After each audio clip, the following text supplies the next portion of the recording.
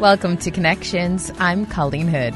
Does it feel like a cloud of worry follows you wherever you go? Do you find yourself in a state of fear about the unknown? Today's guest says that it's no secret that fear and anxiety are often the root of many of our problems. We're joined today by David Chadwick. He's the senior pastor of Moments of Hope Church in Charlotte, North Carolina. He says that the key to overcoming anxiety is found in the person of Jesus. He'll share his story with us and 12 practical strategies to renew our mind and conquer anxiety. That's today on Connections. Today we're joined by David Chadwick. He's the senior pastor of Moments of Hope Church in Charlotte, North Carolina. But that's not all that you have for titles. You're a former NCAA basketball player, a radio show host, as well as a licensed counselor. Tell us a little bit more about yourself. Sure. Well, I am the son of a preacher, so I had faith as a part of my life from my earliest days.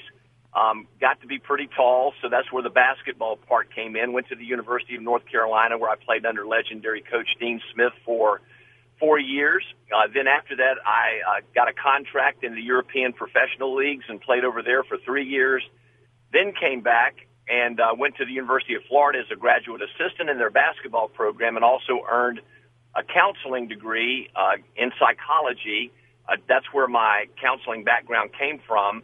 But at the end of those 2 years, I felt God's undeniable call into ministry, and I went to Columbia Seminary, where I earned a Master's of Divinity and Doctorate of Ministry degrees. It was there that I met my best friend and wife of now 42 years, Marilyn, on a blind date.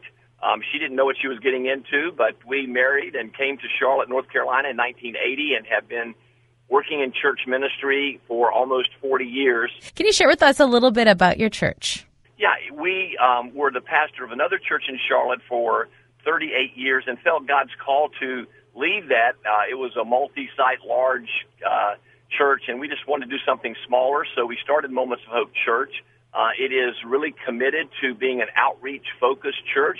Out of the chute, we're giving away 25% of our income to the needy, the poor, and also world missions organizations. It has about 1,500 people coming now, and they are committed to doing something different, and that is equipping the saints to do the ministry. We are trying to have a low number of staff so that they can do the ministry, and therefore that gives us a lot more money we can give away. And one of the things that you see a lot in your church is people that are dealing with issues, and those issues are surrounding anxiety. Can you tell us a little bit more about that? Yeah, well, we have come to the opinion, and my wife has a graduate counseling degree as well, that people really do feel what they think. It's called cognitive therapy in counseling circles, and what you think is what you feel, and then that what is forcing you to do what you do. So we really believe that if we can get our people to focus on the mind of Christ and to think the words of the Word of God, that they will have feelings that will follow. We believe that anxiety and fear aren't sins. What they are is evidence of probably unbelief, which is a sin. So if we can do what Paul said in Romans 12:2, and that is to be transformed by the renewal of your mind, if we can do what he said in 2 Corinthians chapter 10, verse 5, to take every thought captive, if we can begin to think the thoughts of Jesus, if we can begin to conform our minds to the mind of Christ according to his word, we really believe that feelings will follow, especially feelings of fear, will then be conformed to the mind of Christ, which is focused on faith. Now, David, tell us a little bit about the book and the timing of this book. Actually, my publishers at Harvest House and I started talking a year and a half ago about a book that would be in my wheelhouse. And since I do have a counseling degree and I've counseled thousands of people through the years, and since I have also a Bible and theology degree, we both thought, well, the major issue a year and a half ago for teens was anxiety. It was the second reason for teen suicide. And for adults, it was earmarked as the major cause for anxiety in their lives. So we decided that it would be a natural book for me to write on how to overcome anxiety. Well, Colleen, we had no idea that a year and a half later that there would be this COVID crisis. And what's happened is now that since anxiety was already a huge problem a year and a half ago, it's like gasoline has been poured on the embers of anxiety. It's anxiety on steroids now. CNN just came out with a poll that said that over the last 3 months, that anxiety medications have increased 34%. So with my background, who I am, this book seemed natural. It came out in late April. It seems like it's one of God's serendipitous moments. It looks like it's within his sovereign wheelhouse, and it's, I think, helping a lot of people. And so far, for the people that have had the opportunity to read it, what has the response been like so far? The response has been rather surprising for me because I don't consider myself a great author, but the response has been overwhelming with the numbers of people who want it and want to read it.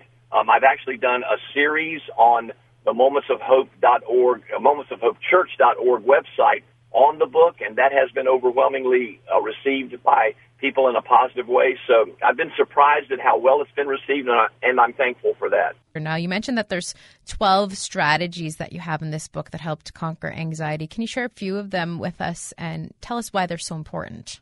You bet. And what I tried to do was to give 12 practical, they're spiritual disciplines, if you will, that will help renew your mind.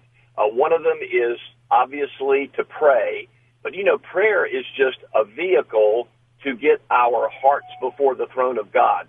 So I try to emphasize in the book the prayers of faith in the scripture that are taught and how to look at the size of our gods and not the size of our problem. You how to look at the size of the possibility and not the size of the mountain that is before us, and to pray with great faith and believe that our God is able. Another chapter is on cast from 1 Peter chapter 5, verse 7, that we are to cast all our cares upon the Lord, for he cares for us. I think the key phrase there is he cares for us. We look at the cross and see how much God loves us. We look at the resurrection and see that God can conquer any problem. And so we cast our cares, literally forcibly throw them to the Lord and give them to him and walk away. My wife has a great phrase she uses all the time, pray and walk away. That term cast is a forcible throw of one object from one place to another. It's what Jesus used when he cast out demons. He didn't politely say, demon, would you please leave? He cast the demonic out. He threw it to another part of this created order so that the person would not have to carry it anymore. So that's another chapter that I use in the book. I have one on singing, the power of singing. There are over 400 times in the Bible we are commanded by God to sing praises. There's something extraordinary that secular people have discovered, that when you sing and you cast your cares away in song, you have an undeniable relief from the anxiety that burdens your heart. That's been another one. I talk about the need for teammates who will walk with you through crises and trials, that if you've got people feeding your thought life with negativism, to cast them away and find new friends. That's an important part of walking through life. So, Colleen, those are a few chapters in the book of the 12, and all 12 together, I think, allow people to renew their minds and to think like Jesus. What about the reader that picks up this book and they're still confused and they really can't get out of that cycle of fear and anxiety? How do we get them out of it? Well, the truth is some people are more prone to anxiety than others. Some people have negative experiences in their lives that cause them to be more anxious. Some people are genetically more prone to anxiety, and we admit that, and we know that. And for some cases where there are chemical imbalances, we know the help that medications can give. But I would say to those people, until you try it, until you try to discipline your mind to think the thoughts of Jesus, you'll never know the relief you can find. And I would ask everybody to do an inventory of their lives and see how much negativism they allow to get into their minds, whether it's a conservative or a liberal TV show they watch, or whether it is the information they read on websites or blogs. Do an inventory and ask yourself, how much negativism am I allowing to be fed into my mind? And if you would just try to feed your mind with the thoughts that are from above, the scripture says, set your mind on things that are above. If you would really do that, just do it for 3 days. I think people could find that even after 3 days, they would start to see their anxiety lift. And you yourself, you've been through anxiety and fear and worry. Tell us a little bit about that and how you managed to overcome it in your own life. Well, I've had experiences in my life that weren't very positive. I share openly how when I was in my 20s, I was held at gunpoint for 45 minutes. And for that time period, I was told by the robbers who were robbing my house, that I was going to die. So I had to come to grips with whether I really truly believe that when I die, I'm going to be with the Lord in heaven.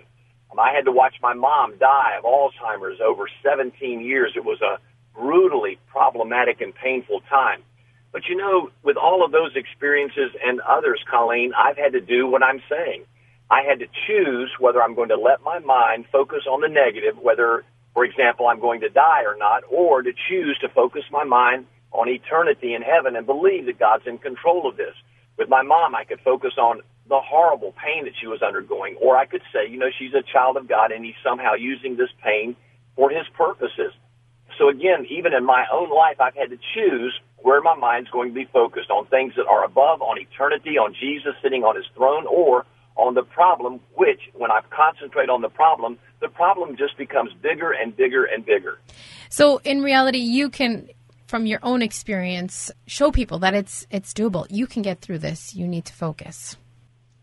Colleen, I would say that from my own life, absolutely. I would say it from the people I love so much as I've watched them practice these principles. It is doable. But mostly I would just turn to the Word of God and say, there's Paul, for example, who went through horrific things, beatings and scourgings and shipwreck and all kinds of things.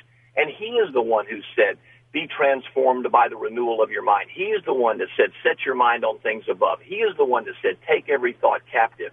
And he is the one who found his sufficiency in the grace of Jesus. And I've got to believe he is our best example biblically of how to change our thoughts, which then change our feelings. Who are you trying to reach with this book? Who would you like to pick up this book? Well, I think probably anyone in the world who's living right now, because we all experience anxiety. We all experience those moments when we're just not able to move forward. So anybody who's living, who's experiencing moments of fear, who have anxiety overcoming their lives, I hope they would pick up their book and say, you know what? There is hope. There's a way to deal with this problem. There's a way to overcome it. And we can do so as we trust God in every area of our lives. For people who want to learn more about yourself and the book, how do they go about doing that? They can go to momentsofhopechurch.org. They can see all of my social media platforms there. They can also listen to some of the messages that I've done on the book on how to overcome anxiety. And they can also get basic blogs that I write every day that try to address this issue and others. And one last question for those who are sitting at home as we deal with this pandemic. They're stuck in their house. Things are just so different, and there's this anxiety like they've never felt before. What are the last closing words that you have for them? Colleen, I would say to everyone who's listening, there have been problems like these through the ages, and we've always been able to get through it. We have the opportunity to face this problem and say, we have a great God who will get us through this. So I would say to all of those who are going through this pandemic right now, to listen to the words of my wise father, who used to say over and over again, my favorite verse in the Bible is, and it came to pass. This will pass.